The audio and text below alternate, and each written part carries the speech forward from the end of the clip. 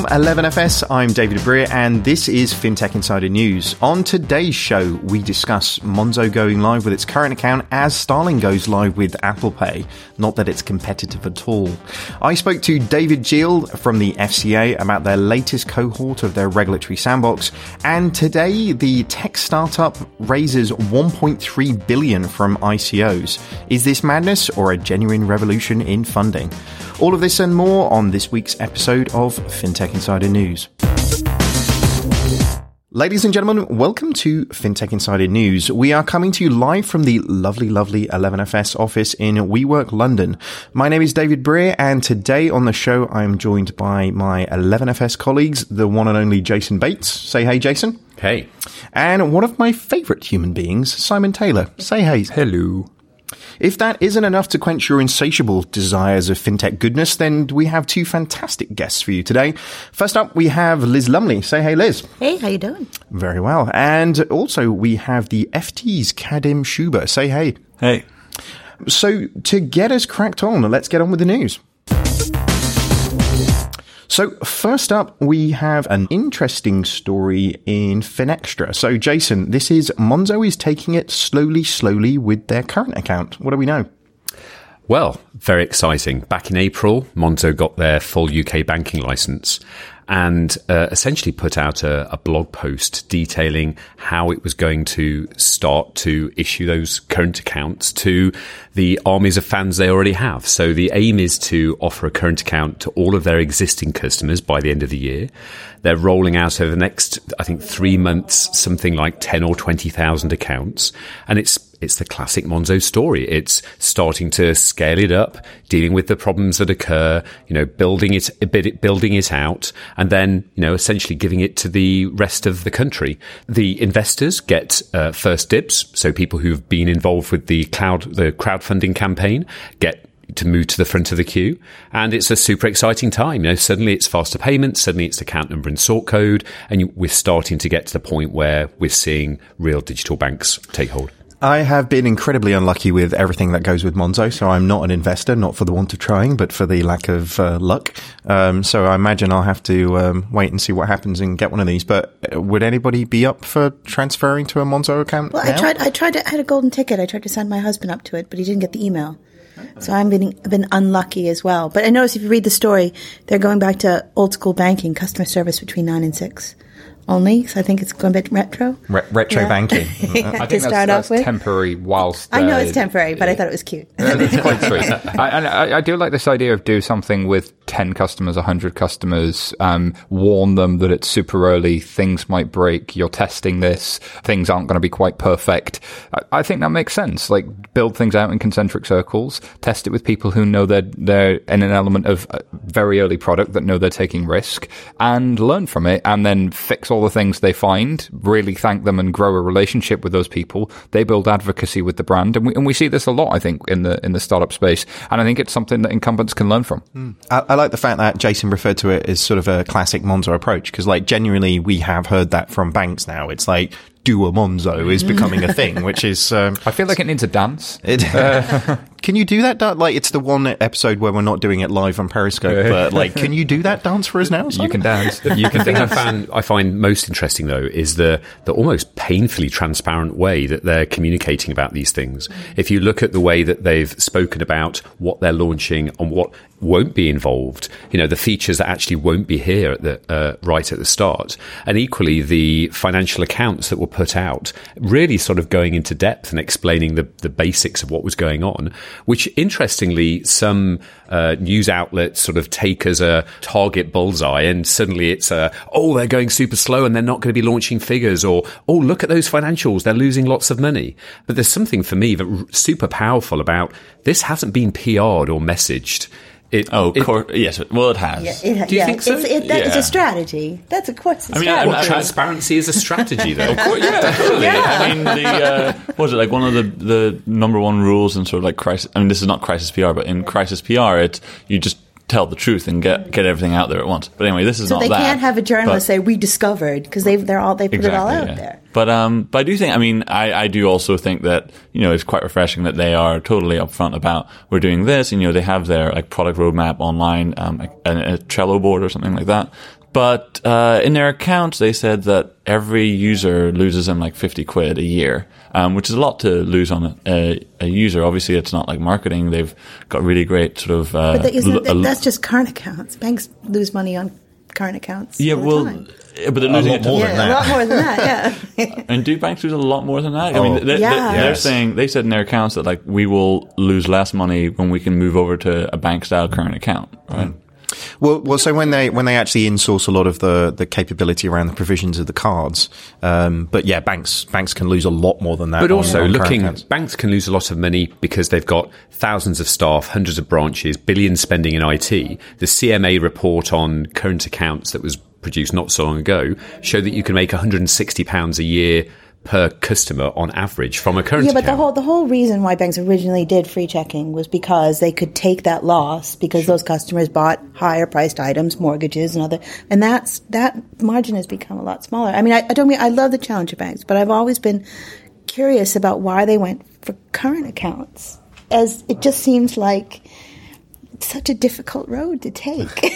well, they didn't necessarily. Not all fintech did to start with, did it? No, I'm just talking about like the Monzos and Starling. But it's kind of the evolution of that, isn't it? And for me, I kind of feel like actually the center point of my financial life is my current account. You know, it's where I get paid. It's where everything that I pay goes from. When you talk about owning the customer, that's it. That's ground zero. Yeah, I like that whole owning the customer thing is always a delicate sort of naming convention, isn't it, in people's minds? You know, evil bank empire owning a customer means a very different thing from sort of primary access of data. But no, I sort of see it as like a pivot point for every sort of financial thing that I do, really. You know, if you can know me and know my data, then you can serve me better.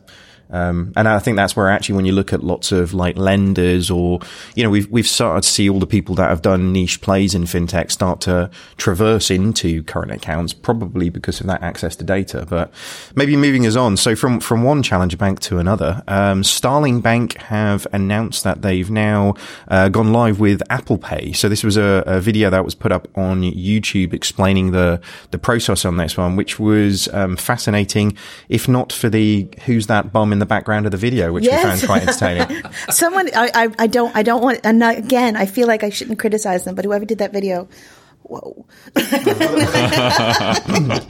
they covered the gentleman. I believe it's a gentleman because it looks like a chap wearing shorts, but if it is a lady and we've just offended you, I'm really sorry.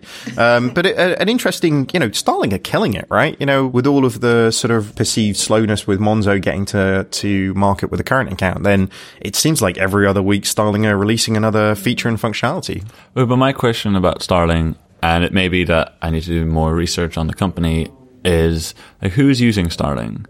And I suspect the answer is like not really anyone. And so Monzo have had this approach where we'll just get people using the product, and you know, for them it's going to get only more and more difficult over time as they get into the tough stuff around building a bank. Whereas Starling, you know, they have a product announcement every week, as you said, but I'm yet to meet anyone who uses Starling. They tend to retweet them. So I haven't, you know, in a sample size of myself buying stuff at places, like I haven't seen a Starling card in the wild yet. And I was the fourth person at a bar to use a Monzo card in a row the other day. And, like, these are normal human beings. This wasn't some sort of weird fintech event that I was attending. Not like our people. Yeah. not like us. Not us people, real people. So yeah, no, I have to say I haven't seen Starling cards out in the wild. But yeah, interesting one. But it's interesting. It's like a sailing race where you've got sort of the yachts going off in orthogonal directions. You know, on one hand, you've got sort of driving that massive customer base, really sort of getting up there, learning, getting the data, building. And then on the other hand, you've got, you know, Starling are doing, you know, launching an island. They've got a marketplace. They're launching a current account. They're doing Apple Pay. And so you've got all of these features. And the question is, will that then build that customer base faster? Will they catch up or overtake? Or will the fact that you've got all of these people already on your platform and then can add features, you know, will that keep them? I find it a fascinating race. I think definitely on the customer one as well as from a developer perspective, because actually I think with all of the stuff that Starling is doing now and all of the APIs that they've released, and you know, they are way ahead of many of the sort of players in this space doing it at the moment. So if developers start moving more towards them and less towards sort of the, people like Monzo, then actually I think that will be a real sign that they're making hay, because then the features are going to be almost like, a continuous stream of new stuff coming to market. But I guess in the end, it's not really about Monzo versus Starling, because they're just tiny fractions of what the big, the 65 million people out there who bank with, the big banks. So I again find it interesting. The eye is drawn to this, this race, but actually there's just so much more territory to win beyond one versus the other. It's not zero sum for where they are. I was just going to say it, and you made, that's a very good point. There's a lot of ground for each of them to pick up. In history, you have lots of these battles where one player has a really technically advanced product, and the other one just has like a product that everyone loves, but it's not perhaps as sort of intricate or well built. And usually the one that everyone just loves for some reason wins out. And so I wonder if the same thing happens here. Who has the bigger marketing budget? Sadly, that is usually the differentiator in terms. I actually, speaking of Monzo card usage, so this is the point when it's going like super mainstream. This is a very British story, but I was at Wimbledon last week. Horrendous tennis, but like really good day. Pims, thank you very much. But paid for the bus on my Monzo card, and the guy who was taking the tickets also was a Monzo customer. So he was in no way financial services guy, fintech guy at all, but proceeded to tell me for 10 minutes while me and my mum were waiting for the bus to leave how much he loved it and how much like the features were great and the app was wonderful. And I was like, okay, this is I wouldn't have got that if I'd used my Lloyd's cards, So, but you probably would have got an earful. Oh yeah, very, very likely. But it's an interesting dynamic, and actually the move to it becoming like this weird sort of club thing, and the fact that it was like a secret club, like people are like us, but now like normal people are doing it, and I'm like being a bit hipster about fintech. I'm not sure if I'm cool with people being in my club, especially people on a bus. I know. They're the worst. But humans on a bus to like bankers, there's classic banker response, I think, to a lot of this space was, oh, it's just a prepaid card with an app. Like I could do that. And what you say there from somebody on a bus, not somebody inside the fintech bubble, is no, it's not. There is something that people are seeing here. And I think that's an interesting point to try and emphasize is brand advocacy, people enjoying an experience can be a differentiator. As much as people have paid lip service to it, it's nice to see, even though it's an anecdote, people actually reporting that in the wild. Also, and I think you'll bring this up in a later story, this is the startup versus banks. Launching a little prepaid card, they don't understand what that point is in the journey of the startup. Yes. A bank doesn't understand. They think it's the end, not the beginning. Exactly. Well, in the sort of David and Goliath, I'm always definitely on David's side in that those scenarios. It's almost like it's your name. Can't tell why. Moving on. So we have another story from Finextra, and this is PayPal partners with Samsung Pay, which is a lot of P's in a sentence. I'm not it's going to lie. the word pay, isn't it? PayPal, PayPal. Yeah, so coming soon, consumers in the US will be able to use PayPal within Samsung Pay. So Samsung Pay, of course, is I go to a retail store, I go to whatever store I want to do, and I want to buy my stuff. I go to the checkout, and when I get to the till, I get out my Samsung Galaxy S8, and I use the Samsung Pay app, which has my card stored inside it, and I can pay right there. Well, now I'll be able to use PayPal to load that card, and I'll be able to use PayPal within Samsung Pay. And there's something like 200 million PayPal customers in the world, and about 50% of those are in the US. So very large penetration in the US. Makes a lot of sense. PayPal have been around for some years, steadily growing. They floated on the stock market a couple of years ago. I think their initial share price was around $35. They're about $52, $53 now. Interesting to me is that the growth in the past couple of years has been more around their acquisitions. They'd been this person-to-person payments thing for the internet, this checkout for the internet for a while and sort of plateaued. And then it's become more of a Venmo, Braintree story. But there's something hidden in here. So as we see, PayPal, who've processed 102 billion in mobile payment volume, etc., etc. One of the things they say is that they're going to actually be integrating with Braintree Direct. So online merchants will be able to accept Samsung Pay as a payment method in-app and online. So that is the really interesting nugget in here, which, to his credit, Jason pointed out before the show and I hadn't spotted. So I find this one really interesting because, one, it's a partnership of two people trying to push into the fintech space, and two, it's more of PayPal moving away from they're just the PayPal business that we know and TV adverts about how awesome it is to use their wallet, and more of them trying to either acquire or partner their way into growth. It's almost like their natural growth has ended. I don't know if you guys feel the same or different. Like, as somebody who's so far inside of the Apple aluminium bubble, then Samsung Pay is just something that, like, happens on the periphery of my life. The only thing I like about this story. But the PayPal bit really interests me because, sort of, to your point around the sort of plateau of PayPal feel like so corporate now to me. Like, they don't feel like... They're one of the bad guys now. Yeah, it's strange. Yeah. But I'm not sure when that sort of happened. When Elon left. Is that what it was? Oh, Peter Thiel. You know, it's hard to say who the good guy and the bad guy. The thing that interests me about this is, on one hand, you've got Braintree or you've got Stripe, you've got the acquirers. Like, how are people going to accept money? And we spoke to the CEO of PayU at Money 2020 that was saying they had something like 260 different schemes or ways of moving money. You know, so that on one hand, it's how a business is taking money. On the other hand, there's something in the middle. There's the device. It's Apple Pay. It's Samsung Pay. It's your card. It's something. And then beyond that, there's the wallet. Like, where's my store? Suddenly Apple launch a, Apple Card or Amazon or PayPal. And that somehow the connection of those things, Samsung Pay can suddenly be used on Braintree Direct. So there's a link there. And then what loads on Samsung Pay? Is it their wallet? Is it someone else's wallet? Suddenly there's PayPal there. And suddenly you're getting these alliances where people are looking to win in their particular area, but also, some people are actually stretching across those things. And whether that's banking, where we're seeing, the stack of the buds and the curves and the people who are going to sit above banks and then banking infrastructure, or payments where there's the acquirer, the method, the physical thing, and the wallets. It fascinates me how these things are suddenly becoming verticals or horizontals, and these alliances are forming. Suddenly it's like my gang against your gang, or I'm going to work with these three guys and you're going to work with those two guys. It's very West Side Story reference. It is. I'm going to start kicking my fingers at this point. So it's not David versus Goliath, it's Goliath versus like 15 Davids might be able to take it down.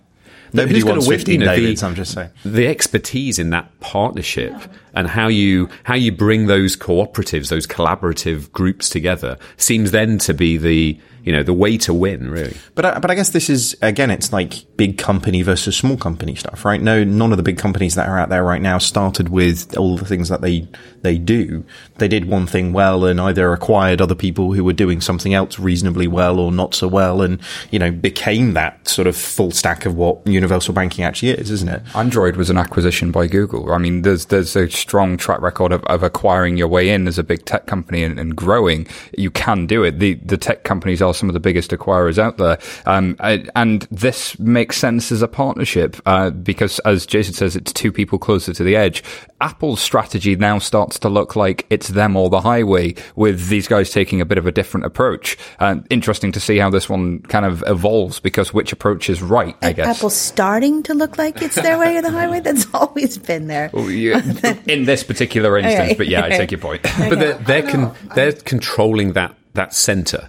It's like, if you've got Apple and someone's got the iPhone and they've got a great market share, then who are you going to get to take Apple Pay, and who are you going to get to connect their wallet? Yeah. So suddenly it's, let's strong arm the banks into using Apple Pay and the device, and let's strong arm the acquirers and where I can spend Apple Pay. And from this base of the Apple fanboy iPhone users, we're going to try and connect both sets together. I think that there's something there. Interesting. Moving on, we have a story on Bloomberg. So this is BNY Mellon appoints tech-focused Charles Scharf as their next CEO. Indeed. So BNY Mellon are a custodian bank. Now, custodian banks are the banks that hold money when one bank and an asset manager are trading. So this is your very capital markets institutional side. So a pension fund may have an account with an asset manager, but really all of your pension funds tend to sit at a custodian bank. That's where all of the money sits. And basically custodians are glorified vaults that just keep track of who owes who what, right? I mean, I love how you had to explain what other types of banks are. To think but I think it's worth it for the people who aren't in financial markets to just kind of get a view as to what a custodian bank does. Is he going to be based in Pittsburgh?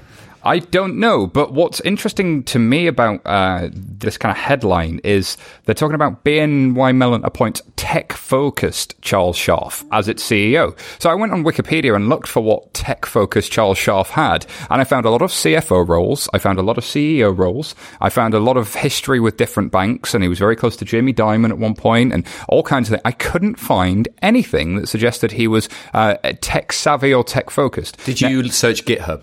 Because I think he's got a massive repo. His Git repo makes all of the engineers weep, I'm sure. I think it's BNY, obviously, as a custodian, are in a position where custodian banks are seen as being threatened by distributed ledger tech, by tech change. They're glorified number keepers. They see themselves as adding a lot of value. They would argue they do add a lot of value, but there's definitely a focus for them to be able to reduce cost. There's margin pressure, and they're seen as middlemen in that market.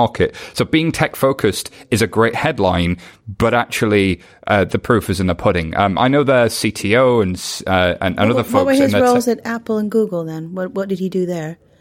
Does it say No, so basically it says he worked with Apple and Google to turn Visa into a tech-savvy competitor. So, yeah. That's some spin there. I don't know what Visa did to become massively tech-savvy. Like, Visa are accepted pretty much everywhere on the internet now, and they've definitely pulled their socks up since the early days on the internet, but I wouldn't describe them as the leading light in finance and tech. So basically he used the word fintech in a keynote speech at some point. This is the thing. So I wonder, this is, for me, what sticks in my craw a little bit about this one is it's people talking about how tech-savvy they are rather than showing the end result. Now, if you go look at the stuff that BNY Mellon have actually done in terms of proof of concepts, there's some really interesting stuff. Our good friend Alex Batlin works over there. They've done lots of proof of concepts in the DLT space. I know there's a lot of really smart folks over there trying to do amazing things. So with all respect to them, it's just the nature of this headline that I thought, this is doing that thing again where you talk about how tech you are rather than walking the walk. So journalists, huh? I know, right? Or the worst. Although in that journalist's defense, they didn't write the headline. No, they probably don't. Yeah, but then it says BNY Mellon was founded by Alexander Hamilton. Bank of New York was founded by Alexander Hamilton. Mellon was then they merged. Mellon's a Pennsylvania bank, and they merged. And so actually, most of BNY Mellon is Mellon. Like the old BNY people are. And you know how like sometimes two banks come together and one wins and one loses. History. Mellon won. You did not think you'd be getting a history lesson today, did you, ladies and gentlemen? It is. I've been reading a book recently about the .com boom, and it's got this weird sort of nature to it where it was written in 2002, and so it's making fun of people, but now also itself looks kind of silly because it's like, Amazon, they thought everyone would be buying stuff online. Yes, and now, I know, yeah. in 2017, you're like, obviously. But it is kind of interesting how, 17 years ago, this whole same thing about like everyone's got to be tech, everyone's like a tech person, was happening, kind of went away for over a decade, and now you have like all the banks saying we are tech companies, and I wonder if this time tech is eating the world. Like this time, like actually there isn't going to be a bus and everyone's going to go, we were mad to think about tech. I don't know. I think it's like somebody sort of saying, I'm not afraid of the dark. I'm not afraid of the dark. It's like that mentality. It's like if I say it long enough and strong enough, I might start believing that that's the thing. But we were talking about this earlier, and actually it's quite difficult for a large financial services organization to find tech people who understand modern tech. Because actually some of the worst people are people who've been in tech for 20, 30 years in banks and say, I got this, fellas. I get tech. I totally understand. and they totally don't. Yeah. You know, I was doing tech when you were just a boy, and I know what an API is, and I've heard can't it work all. with me unless you know what a tip storm is, okay? Yeah, many a conversation we've had with people who are like, yeah, we run the bank on APIs. Like, we've had so many banks. It's quite... and it's like, no, that's MQ messaging. It's quite different. And SOAP doesn't count. But then who do you bring in? You know, in the end, You bring in Shingy. Sorry? Shingy. Shingy. Yeah. What's Shingy? Shingy. Shingy. Shingy. Right. Guys, oh my... Continue. Okay, sorry, listeners of this podcast, if you do not know who Shingy is, please Google. He's the most incredible man. He was like AOL's like innovation consultant PR guy. He's an incredible human being. He's an Australian thought leader and self-proclaimed digital prophet. That's the one. I cannot believe you guys do not know who Shingy is. Oh my god, his hair's amazing. David, you know what? I thought you guys had credibility. David Shing joined ClickThings as VP of Product Strategy in 1999 and became the VP of Creative Strategy at Decentrix in 2001. I feel that we've just derailed this entire podcast with everyone. Well, actually, if you want to stick on the BNY Mellon story, we should have a little rip round about how long you think he's going to last. So I think it'll be there for a good old while because, like, from 18 months. I'm putting my cards on the table. Really? 18 months. Well, so is that because the custody business is generally looking pretty shaky itself, or is that because you feel somebody needs? Like, what's the reasoning? Because whenever a bank hires a tech savvy person, that's how long they last. But I wonder, but that maybe that's his saving grace. So if he lasts longer, I was going to say, but he's not. I mean, I don't know the guy, but I assume he's actually not tech savvy. He looks like he's mostly had accounting roles, so he'll probably do all right. We apologize to accountants everywhere. I give him 1,000 years. Well, let's see who's closest to the truth, shall we? Especially if he invests in Alpha Coin or whatever. If he invests in Alphaville's initial coin offering, this is not marketing for security. Moving on. So next up, we have a story, another one in Finextra. Those guys have been busy this week. The FCA. Indeed. The FCA issues warning over misleading currency converter tools. Jason, what we know about this? You know that saying where they say sort of don't attribute malice to incompetence? I'm kind of verging on that someone somewhere was asked to put a currency converter on the banking website, and they said, yeah, we can do that. And so they built a currency converter and they used the interbank rate. Now, that's fine, but no bank actually offers retail customers interbank forex. But also, like, the amount of compliance loopholes you need to jump through to get anything on a website in a bank, like, sometimes the arguments I've seen over the wording of T's and C's has taken months. Like, the word the or a can be like a game changer where you need 25 people in a room. So, like, there is something to be able, like, how did this get out? Like, how did you make that? Just have a camera at a Bureau de Change at an airport and just, like, focus on that. There you go. No, I mean, well, the story, I guess I didn't explain the story, was that the FCA are pretty worried that certain financial services organizations are putting currency converters on their website that just don't represent the fee that customers would pay. So you look on the website, you go, how much would $100 be, or 100, and then you see it and you go, that's great, let me sign up. It's like, whoa, all of a sudden, no, I'm not getting that rate at all. So it's a little bait and switch here. As I say, I hope that it wasn't done on purpose, but I'm going to go with malice on this one. I mean, no one actually, oh, sorry, we just gave you a different price, but when you walked in the door, I just didn't realize that actually the bar is much more expensive when you get in there. That never happens, right? To be honest, I don't even think that's the biggest problem in currency. Like, the biggest problem in currency is you turn up to the airport and basically you get gouged beyond belief, which should just be stopped. Does anybody actually carry cash anymore, though? So, I literally, to be honest with you, we went to, I'm not going to name the country because it shows how ignorant I am, but I went to one country this week, which I had no idea what the currency was when I got there. I knew it wasn't euro. But my cards worked, so that was fine. And the taxi driver was very happily taking the card. So I was in Poland yesterday, and the contactless card capability there is like everybody takes it, even for tiny transactions. Their banking system is phenomenal. Shout out to Poland. But it's one of those things. It's a bit like, the highest profit that you make in a supermarket is from fruit, because no one really knows how much an apple costs, and so they just go into it. And it's one of those sort of the last things in retail banking where people just don't know what a currency rate is and what the fees are and how it all kind of works. So yeah, let's charge customers there because they don't really feel like they're getting a bad deal, and we get to bump up our rates and subsidise current accounts. So you're going to Malice. Yeah, you've talked him round. Good work, dude. And I think so. A lot of banks look at their FX business as it's a declining business, but it's an extremely profitable business. And the FCA have kind of looked into this and gone, from a consumer perspective, I can see how people are being misled when they think they're getting that rate and then it lands for a different amount. And then they're like, hang on, I was going to send $100 and what's actually landed is the equivalent of way, way less than that. And I thought it was going to come out at like 95 and actually no, it's 70. What's going on here? So you can see why they're protecting consumers. They're following their mandate to do exactly that. But I do think there's something then that you got to think about, which is, as a culture, do you want to think about where your profits come from, and can it be fees? And there's a whole debate and insight show to be done on fees, I think. I guess it's good that the FCA is at least sort of worried about these things, really.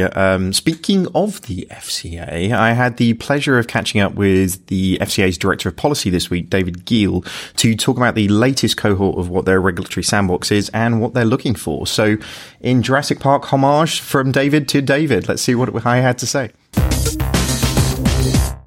Great. So I'm here now talking with David Gill about the FCA's regulatory sandbox. Welcome back to the show, David. It's great to have you back. It's great to be here. Thank you. Thanks very much for coming. So for those, I guess, who missed out on your previous interview with FinTech Insider, could you give us a bit of a quick description for those who live on a completely different planet, what the FCA is and what your role within the organisation is? By all means. So the FCA is the regulator of financial services in the UK.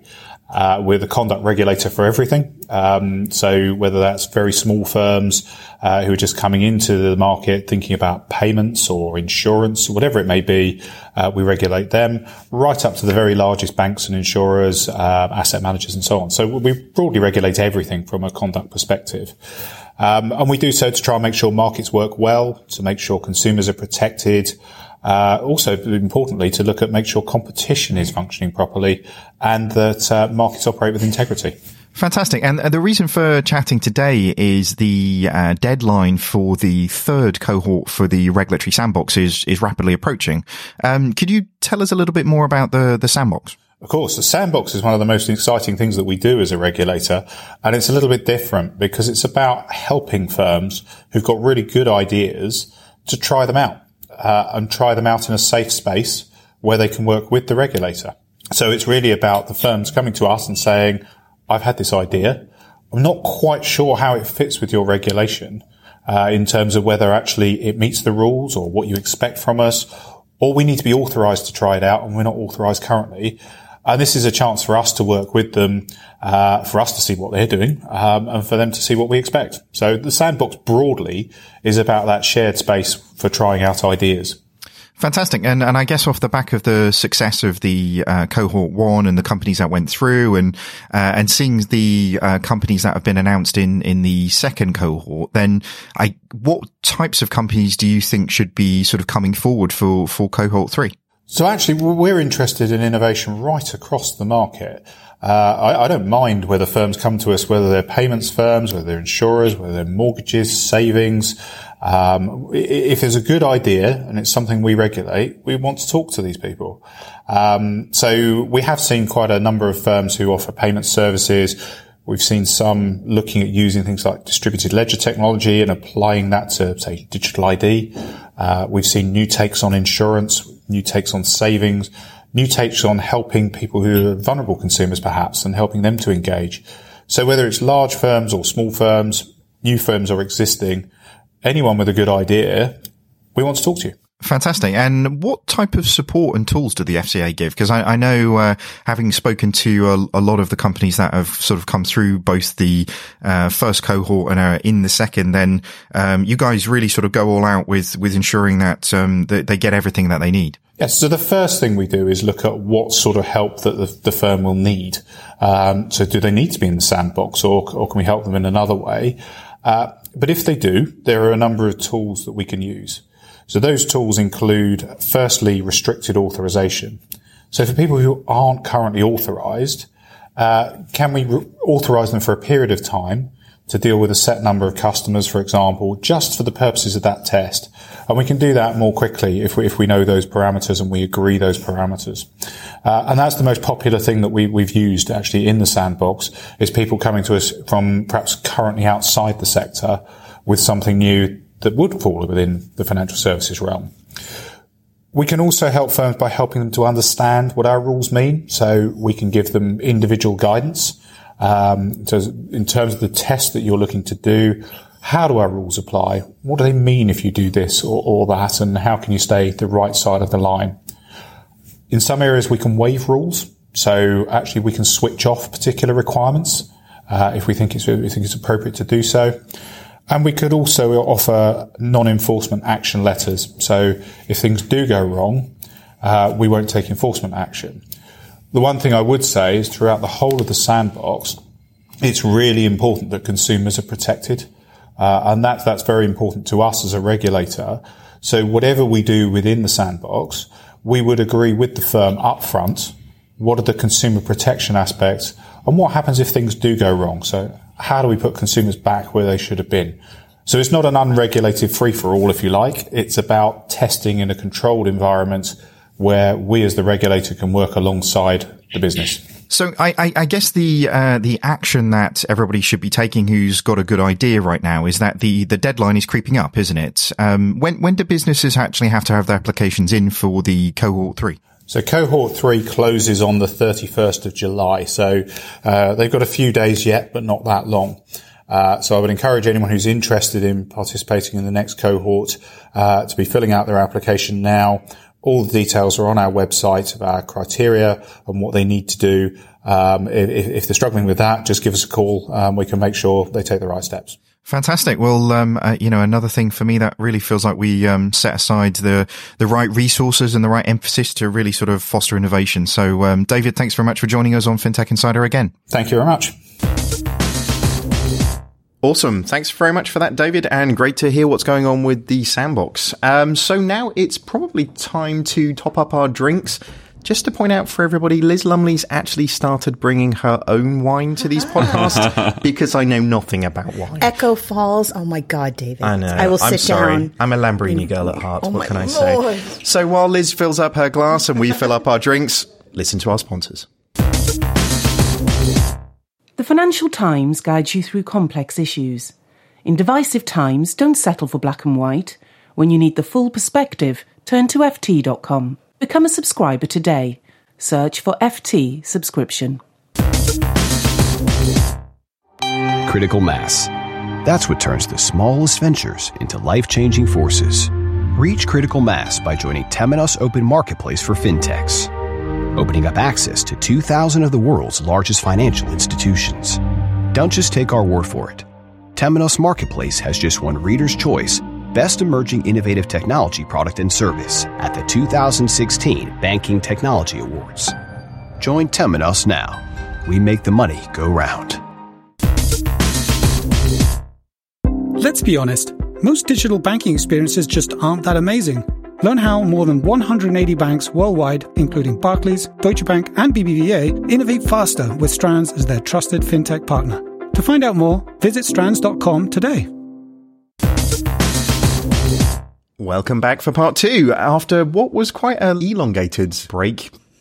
Pretty much facilitated by a WeWork gin tasting thing, which is quite good. So, thank you very much, the wonderful people at WeWork. So moving on, the next story up we have from Business Insider. This is RateSetter has 80 million of loans go bad. Oh dear. Oh dear. Actually, I'm very offended because I also wrote about this and my version of the article is not linked, but I will let that slide. We will link it in the show notes.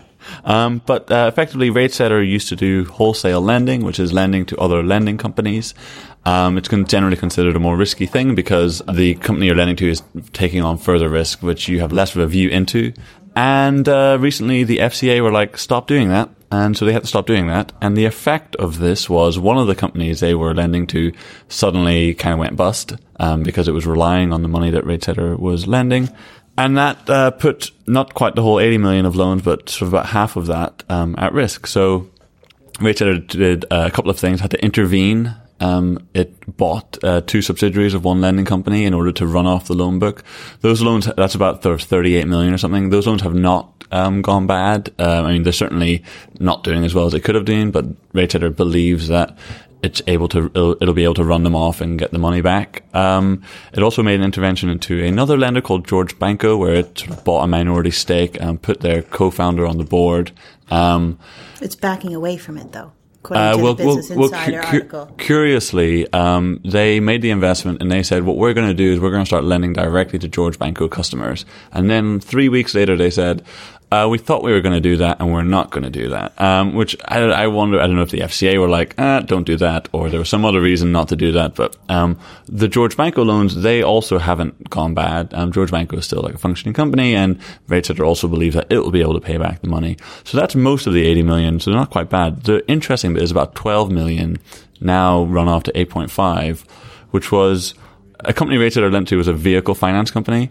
It owned a 50% stake in a advertising company that had like digital advertising screens. Is it the one that got a 12 million pound loan? That's a 12 million. Which is, according to Business Insider, sorry, it's not FT, poorly managed.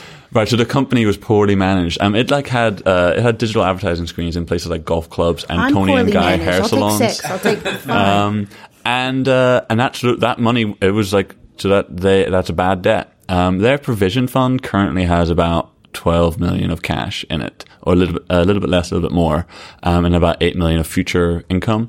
So effectively, they have said, no, our investors will not feel the pain for this, because if they were, it would pretty much, wipe out like half of our provision fund and certainly all the current cash in it, which is a big deal for RateSetter because its entire like business model is predicated on our investors don't feel losses because we have a provision fund that protects it from them.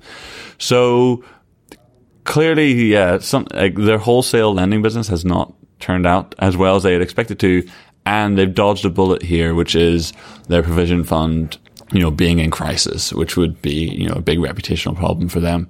So I don't know. Hopefully they are able to get everything back, put the ship back upright. So there's a quote. RateSetter said in an email to its customers, the provision fund does not provide a guarantee of safety of your investment. Well, that's what they say, but the effect, right? The point of it is to make people feel a little bit more like their investment is safe. The other interesting thing here is last December, the FCA put out this big report where they said, effectively, some people are not telling their investors when things go bad. Some people are disguising losses by stepping in.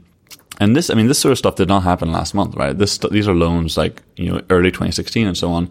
So RateSetter sent an email to investors being totally transparent, but they weren't transparent when the thing happened. And I think this is them, hearing what the FCA is saying, which is you need to tell people when losses happen so that they have the full understanding of the risks that exist on your platform. But also, like vehicle financing, like the fact that you've been lending to vehicle financing, that the FCA is concerned about the transparency and potential conflicts of interest and irresponsible lending in the motor finance industry is like, talk about lending to someone that arguably could have an investigation into them anyway. And how does that turn out? Yeah, I mean, in fairness, I think RateSetter have always been.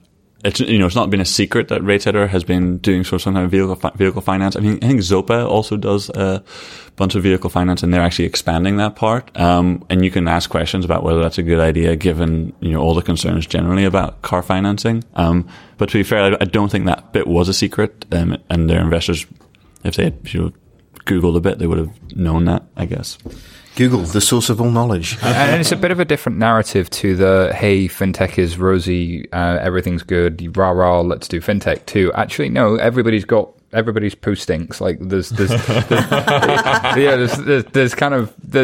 you got to do stuff right, and you got to say the right stuff. Just because you're alternative does not mean you're better or you're a good guy. Exactly. And I think the large banks who have for quite some time, struggled with making lending compliant and trying to do all this stuff, will finally take some kind of relief that, like, hey, look, it's not just us that gets kicked. I think there's something to be said for, even if you're small or smaller and doing something, you will get found out. It's not a get out of jail free card. You can't just wave past compliance. You have to put a lot of effort into compliance, even if you're small, because otherwise people can get burnt and things can go wrong.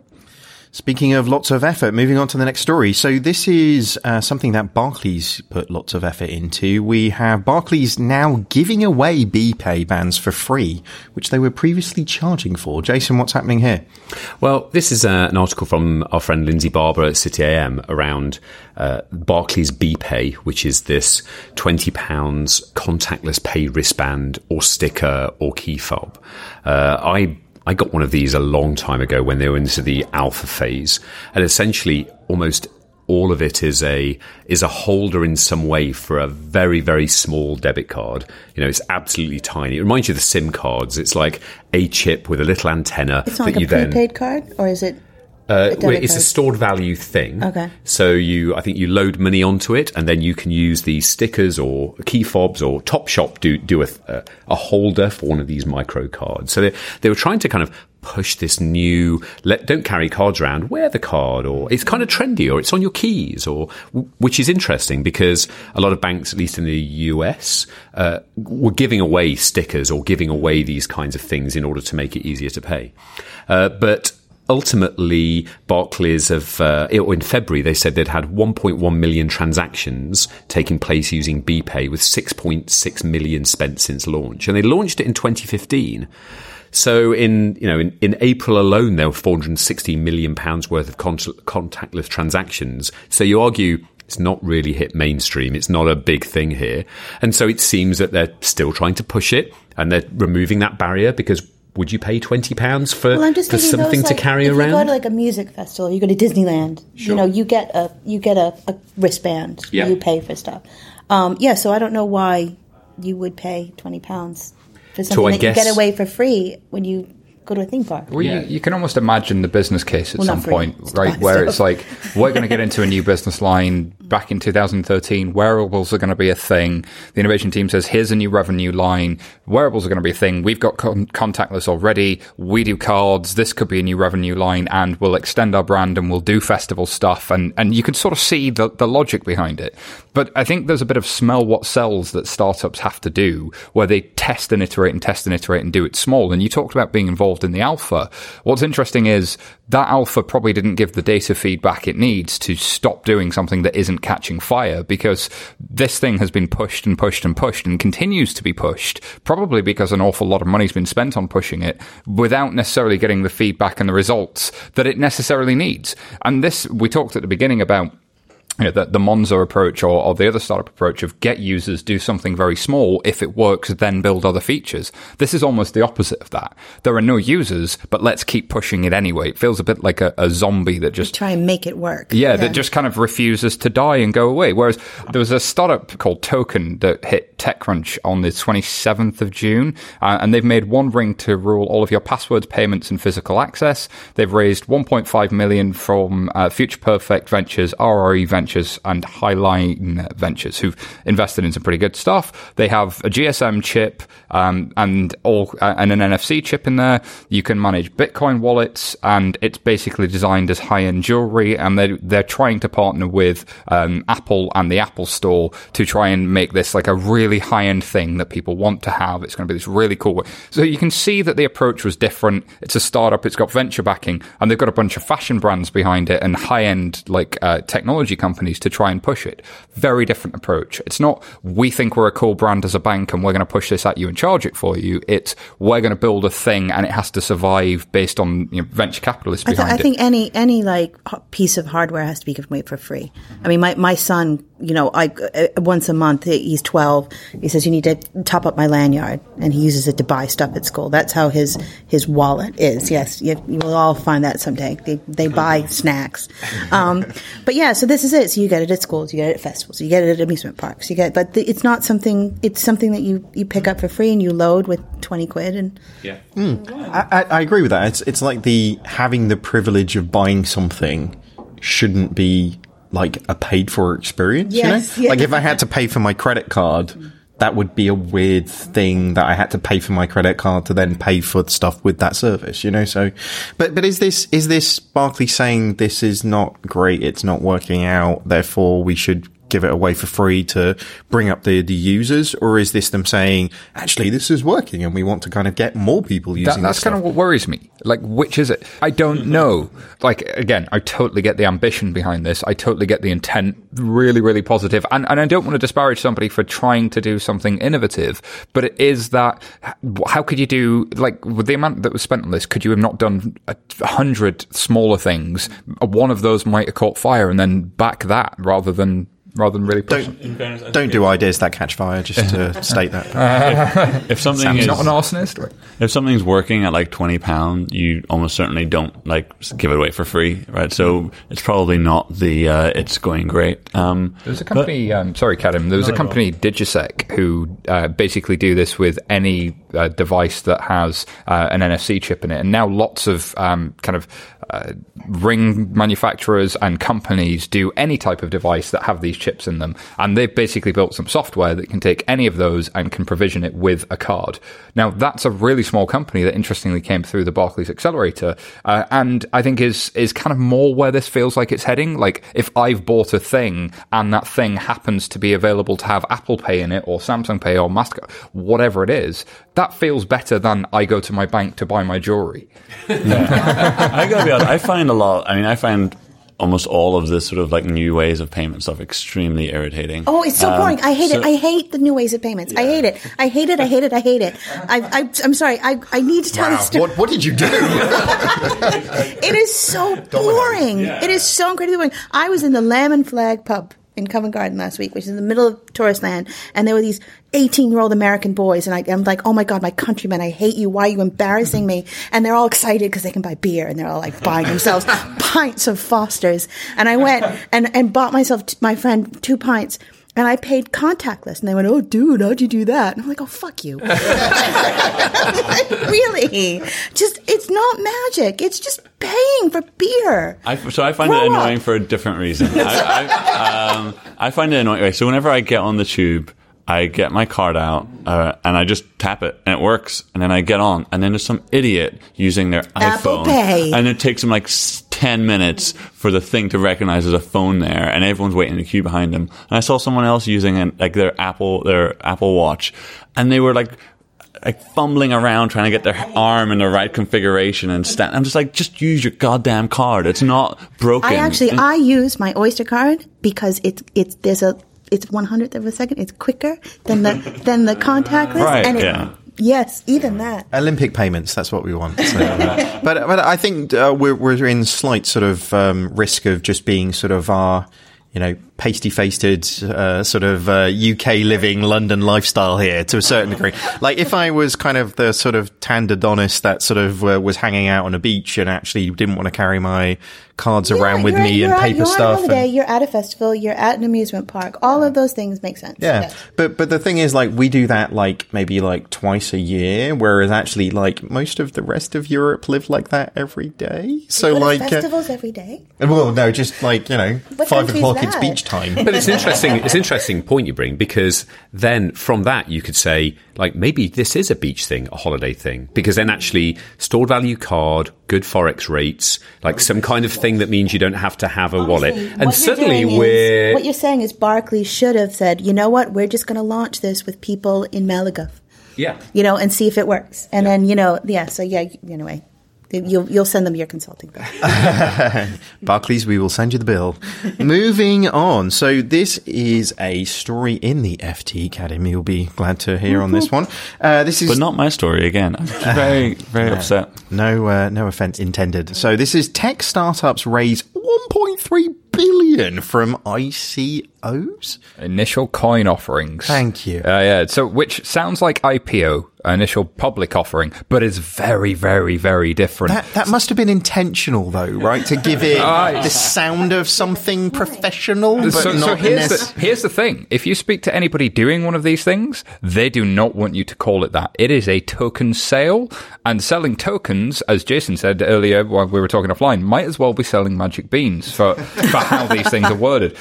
So who came up with the term ICO then? I think it was a term that started really around 2016. It was used originally by the DAO, I believe, or somewhere around there. I don't have the exact details. It was a term that popped up, and the idea was instead of it really was a token pre-sale, right? When Ether came along, they said these Ethereum things are going to be worth something one day. The Ethereum network hasn't launched yet, but buy them now, and they may be worth something in future. So the idea is you offer it up front for something that may be of value in future. So on Blockchain Insider, I gave the example of being like, I'm going to build a theme park in the near future. When I build that theme park, there's going to be a load of rides. Right now, if you buy these tokens, you can go on one of those rides for 10% of the cost of what those rides are going to cost in 3 years' time when the theme park gets built.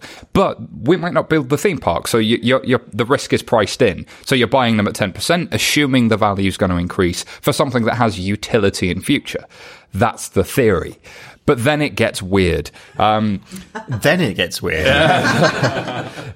I like theme parks, but the rest I don't understand. So typically you would raise venture capital and you'd try and build a company, and you'd have to prove where your revenue was going to come from. Here, what people tend to do is they will have a white paper and they say, this is the future product we're going to offer, and it's not going to come out for 6-12 months. And then they do stuff like domicile a foundation in Switzerland and make it so that nobody from the US can invest, and all these kind of things to generally avoid the scary regulators in the world, which raises an eyebrow.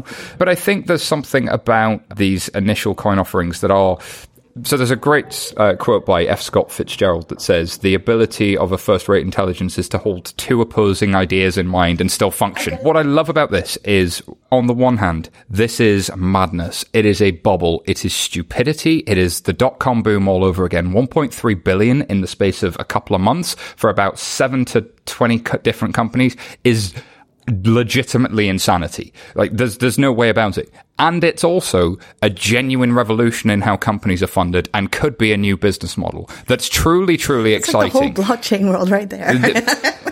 And that barbell is a sign of just how crazy it is. But I look at things like Steemit.com or all of these crazy things that we talk about on Blockchain Insider as being just really interesting business models. And there are some very interesting ideas here. But there's also the fact that I can have a white paper and I have no proof that I'm ever going to have any revenue, and people will invest in it. And there are people going to get burned. Well, and the scary thing on this is that it's not just the people who are raising 1.3 billion who are doing this. So, you know, literally, you've passed me your phone twice during the recording of this, and you've had 2 approaches now for offers of getting involved in ICOs, and I've sent you about 3 or 4 emails this week. So, you know, like the sort of the fury around getting involved in this stuff is happening, and none more than what's happening over in the FT category. Yeah, I think actually when we were on Blockchain Insider, I was like, you know, maybe this is the thing. Maybe, I don't know. And then you hatched an evil plan. Yeah, I actually looked at what it was, and I'm going to not hedge my bet. I think there is no, you know, barbell thing going on here. It is just insanity. Do you remember you talked about that book where people were looking back on Amazon? Yeah. You just did that. Well, maybe I will be the guy who in 2002 said Amazon was going to be nothing. But from what ICOs may exist in the future in some form, right? If they continue to exist in the current form, it is nothing but madness, right? Agreed. Effectively, people are raising money and they're doing it with an ICO because they have no obligations.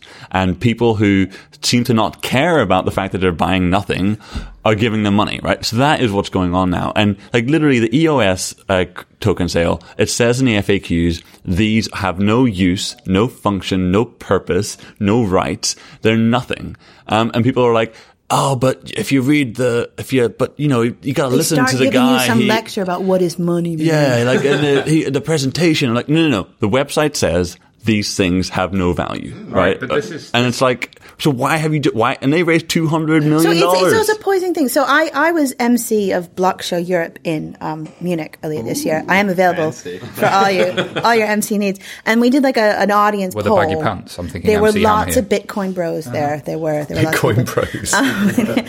Trademarked. So we did like a poll on ICOs, and they said, what do you think of them? And half the audience said they're complete copswaddle. They're ridiculous. And then exactly 50% said, yeah, I'd invest. So it's like. It's a barbell. It's a barbell. But in the end, this is, it's Geek Kickstarter. It's people who've been mining, are in the community, they've got the religion. It's like, we're going to, forget all those capital markets, forget the man. We're off of that. We're going to create our own world, man. But if it was just Geek Kickstarter, if they were like, hey, we're doing a Kickstarter, we're going to, but it's not that, right? It's dressed up. It's dressed up in the language of you're about to make $1 million, right? And that to me is not just like $1.3 billion. Where'd this come from? It's just it's funny Ether money and funny Bitcoin money. I know you can launder it. Simon told us how you can launder it. I wrote it all down. On the EOS thing, right? Again, in the FAQ, it says, well, what are you going to use the money for? It says the money is the revenue of Block.1, which is based in the Cayman Islands, right? So from off the bat, this is not any investment. This is just the sales of our Cayman Islands business. And then it says we may use we're going to develop the software. I'm sure the software is great. Also, we might just start, we use it to fund our consulting business, right? It's like they're just saying to you, you're going to give us the money, and basically we're going to do a bunch of stuff which we've technically told you about, but the drop, Simon, the drop in Ether, the drop in Bitcoin, is this people lying in the Cayman Islands, who have just checked out with suitcases full of cash? No, I'm not saying that. I'm kind of joking. I'm semi-facetiously saying, do the fact that 1.3 billion has now been raised and taken out of Ethereum, is it taken out? Will it's then drop the price? Well, so if I've just raised 230 million, 150 million in a cryptocurrency which has increased in value by 3,000% since the beginning of the year and has just started to dip in price, would I start hedging that? I'd be cashing that out like crazy. I would be storing money under my bed just in case. Literally, as soon as I hit,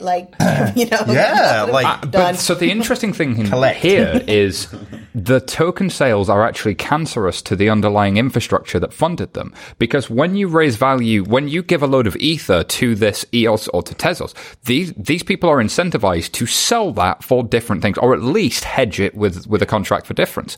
So by default, the value of that Ether decreases. So and EOS especially has been launched with the mandate of replacing Ethereum. So they've been funded by Ethereum to replace Ethereum. The drama in this space is incredible. And we haven't even gotten onto the story of where some black hat hackers have stole 30 million from people. Take us there. So there's another story. There's the Parity multisig wallet is one of the main Ethereum wallets. So if I'm going to hold Ethereum, I can hold it on Kraken or Coinbase, or I can have a wallet of my own on my own device. And one of the most popular ones is by an organization called Parity. This has an exploit in it. There's a hole inside this wallet that a black hat hacker has exploited and stole $30 million from people who hold those wallets. And that black hat hacker happens to have the same address as the person who was behind the DAO hack, which is a whole other story that we can get into. And if you don't know what the DAO hack is, Google that because it's interesting. So hold on. You're talking about some evil mastermind cryptocurrency guy who's made two of the biggest hacks that the world's seen. This is the great train robberies all over again. It's magic. But the plot thickens. Not only has somebody stole 30 million for that purpose, somebody else has ridden in on their white horse and said, hey, I know this exploit's out here. I'm going to steal your money from you to protect you from the bad guy. So there's somebody I really hope it's the same guy. So somebody has stolen. Somebody has stolen. I know how he did it. Somebody has genuinely stolen $150 million from people and said, don't worry, I'm going to give this back to you. This is movie stuff. And, well, we've got to move on to the next story soon. So we're going to have to cover this all in Blockchain Insider next week. So how do people find... So this is the sister podcast of FinTech Insider. Correct. Where do people find that? You go to iTunes or your favorite podcast app and you look for Blockchain Insider, and we've been covering tokens for weeks. Kadim's even been on one of the shows. It's been pretty magical. That's like the best movie trailer ever you just delivered there. It's got drama, it's got hackers, it's got everything.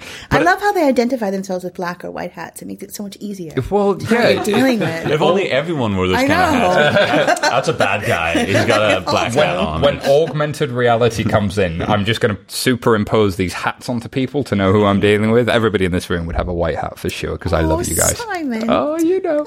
But we got to move on, Jason. There's a story in The Guardian here about ending of the rip-off charges. I think basically like everyone wrote about this because it sincerely affects customers. You know, if you've ever been to a newsagent's and you go in to buy something and you say, I'm going to use my contactless card, and they say that'll be 50p, or you've been online to buy airfares and suddenly there's this surcharge there, you know, all of those things around we're going to charge you extra for debit cards, credit cards, are suddenly not going to happen from January 2018. So where's the fee going to move to? Well, that's the interesting question, because from a consumer perspective, you think, wow, this is great.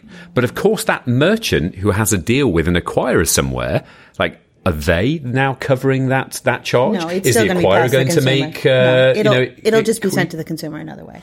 Which interestingly then means that someone who's paying cash is paying for me to use my card, which is a point I think Dave Birch made on a Twitter stream at some point. It's like, is this good for consumers, or is this just spreading card costs around everyone? Yeah, so do you know that thing where you go to a street magician and they've got the 3 cups with the ball inside it, and they're just moving it around and you can't see where the charge is? Like, I get the feeling that this is going to happen here is like, yeah, charges and fees seem like whack-a-mole between the regulator and the banks. And I'm mixing my metaphors, but like, there's just something about you move one fee and somebody tries to find another place to put the fee, and there's a real cultural thing here. Like, stop being assholes. There was a story Leif Wilmer made, it's told at an old EBA day, I think it was in Luxembourg. He's ex-UBS, or I think he's at UBS, ex-JP Morgan. And it was during the first iteration of the Payment Services Directive. And he was talking about Ireland. And all of a sudden, people were shown, because of the PSD, all the charges that went on.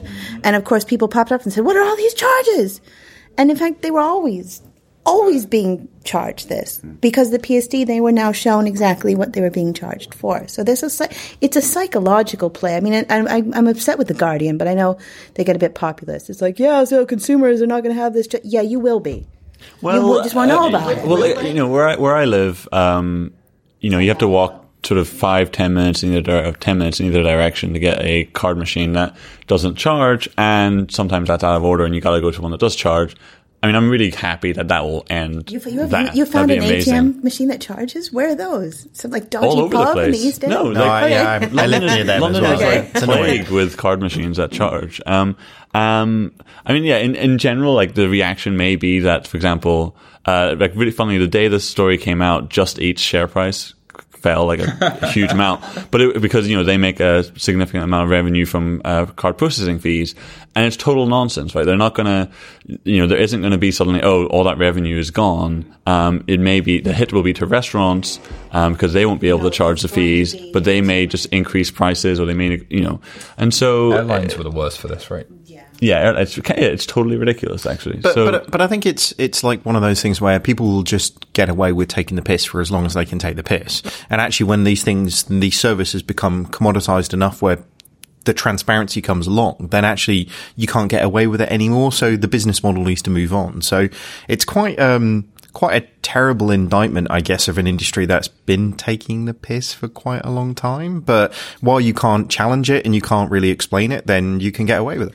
But then equally, I'm not convinced it's the guy in the newsagent. In some way, he's just passing along the fees. I don't think he's come up with this amazing, you know, clever way of taxing people. He's like, look, you know, certain card acquirer charges me this fee, and look, I need to pass that along. And yeah, I'm going to make a bid on it, but still, when I take a card, it costs me something. And you can see the first airline that did this was like, God, these card fees are really killing me, especially because people are using their Amex to get their air miles. Amex was the big one that used to have the most charges. So you could see how it crept in, and then you could see Ryanair going, well, every other airline does this. Let's really crank this fee because, and so it just creeps into being, and so you end up in this constant struggle between regulators and people that started out as I'm just going to cover my costs can very easily run away from you. But unless you build a culture of like, should we be doing that? Is there a better way to profit? Is scale better? And as an incumbent, it's hard to find those places for growth, because we talked about BPay earlier, because when large incumbents do try and do things for growth that are trying to be innovative, they don't always work. And you can more or less rely on a fee structure to generate your profit. I agree. I mean, it's not the corner news agent that's doing this on purpose. That having that POS terminal costs them money.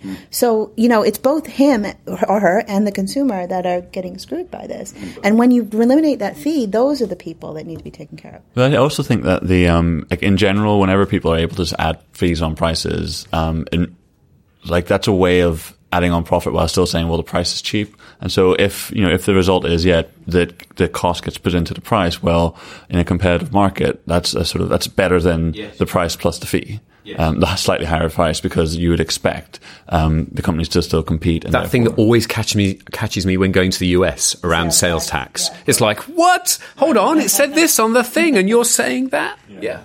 And also the different states. Yeah. but I guess in that context, though, to your point, it's like saying, and what we've seen here is like people start to take the piss with it. They are in a situation where they're passing on something and then get carried away. So it's like you going, well, there's tax here in this state and it's at this level, so shoplifting's fine. It doesn't quite sort of work out in terms of like the logic behind the argument. It's okay in New Hampshire, by the way. Is that what shoplifting or taxes? Well, it was when I was 14. Oh, okay. I believe there might be a whole nother story behind that one. So moving on quite quickly before Liz gets into trouble. This is the last story, and we always like to leave with quite an interesting one, usually a funny one, but this one I guess has some pretty serious undertones into it. So this is a story that's in the Chicago Tribune. This is a man who robs a bank, which, while is not something necessarily headline in itself, he did it while leaving 4 children waiting outside in his SUV. Awesome. See what bring children to work, Dave. See what Daddy does. I would have liked it better if it was like 4 chickens or 4 dogs or something. Just like 4 cats, something really obscure. Like, just go, if you're going to rob a bank and you're going to do Maybe it. he couldn't get a babysitter. Yeah. Childcare is a big thing in the US. It is, and it's an expensive one as well, I guess, in terms of I think the interesting thing is that while he wanted, and I quote, £4,000 in an envelope, or I'll shoot everyone else in here, he only got $501 from essentially a cash dispensing system. And that's one of the things with I guess moving cashless, and also the cost of holding cash and the limited amounts that actually banks now hold. You try going to one of your retail banks and saying, I'd like to take out £5,000 and see how far that gets you.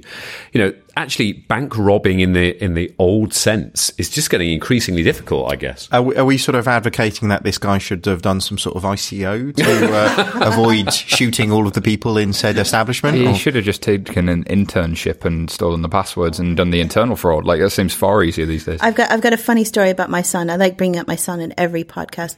So he was about 8, and we were in our tiny hamlet of Crayford in Kent, and our local Barclays branch closed down. It's now the Church of God Pentecostal Church. It's lovely. But as we walked by... It went from a Barclays branch to a church? Oh, wow. Tax incentives, right? Yeah, maybe. See, that's just something that banks have not explored as a new use for their branches. I don't know. Scientology's not far away from being a bank. True. But as we walked past, as they're taking the Barclays sign down off our branch, he turned to me and said, Mummy, I guess the bank robbers will have to go online. And they kind of had it. If you look at card not present fraud, that's where it all is these days. And to be honest, that is probably the truest tragedy in this whole scenario. So that brings us to the end of this show, and that wraps up another fine news show, if I do say so myself. So thank you very much to our guests. Liz, thank you very much, Liz. Thank you very much. Sorry, I'm a bit squiffy. And Kadim, thank you very much, Kadim, for coming along. Cheers. And of course, to David at the FCA, thank you very much for your insights. Before we wrap up, you can find more from our guests on Twitter. But Liz, where can they find you? Girl-disrupted.com. Very good. And Kadhim, where can they find you? At Kadhim Sugar on Twitter and ftalphaville.ft.com. And please do contribute to Kadhim's lovely little scheme that he's running. Oh, Alphaville is going to do an ICO, and you guys should, it's a real great thing. It's going to make tons and tons of money for you. Let us know the address. We'll happily publish that. Kadhim has bottled enthusiasm, don't you think? If you like what you've heard this week, don't forget to subscribe to our podcast, and please leave us a review on iTunes. We love reading those reviews. That's it for this week. Thanks for listening.